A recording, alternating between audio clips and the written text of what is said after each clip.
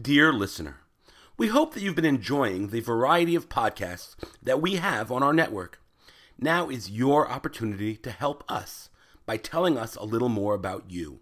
Please visit jcastnetwork.org/survey and complete our listener survey so that we can learn more about you and your listening habits. Again, please visit jcastnetwork.org/survey. Thanks so much. You are listening to 2 Minutes of Torah with Rabbi Danny, a JCast Network podcast. For more information about Rabbi Danny, please visit rabbidanny.com.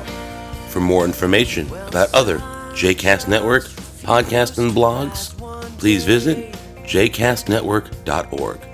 Shalom and welcome to 2 Minutes of Torah, Parashat Noach, be present. We could argue about what the most important word in our Torah is. There are many words that we focus on when studying the Torah, but for me, without doubt, the most important word that we have is the word Hineni, which means I am here. This word appears to be said at some vital moments in our people's story. When God calls on Abraham in advance of the Akedah, he says Hineni. When God calls to Moses from the burning bush, he says Hineni.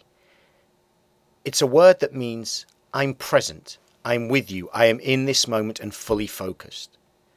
And in this week's Torah portion of Noach, we get the first two Hinenis that are said in our Torah. And they're not said by people, they're said by God.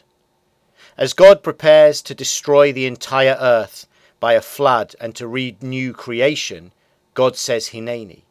The act of destroying the world so that a new one could be uncovered was one that required God to be fully present. It was a moment where God could not be distracted or absent.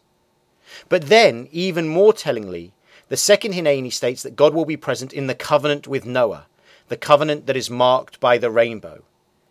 God is present with us in that covenant that all humanity are heirs to. In this way, every time we see a rainbow, it's not just a declaration that God will not destroy the world again. It's a declaration from God that Hineni, I am here.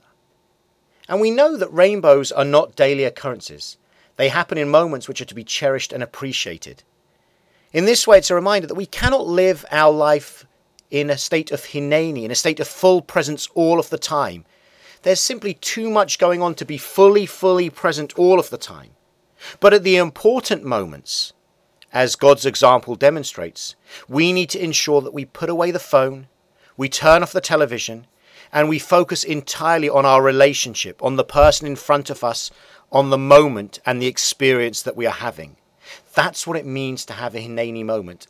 And it's for that reason that I believe this to be the most important word in the Torah. It's a call to all of us. Open our eyes, be in the moment, be present. And when we're present, perhaps we, like Moses, will get that moment of divine revelation, possibly from God, or possibly from the divine spark in each one of us. Hineni, God was here and present in the recreation of the world and in the rainbow.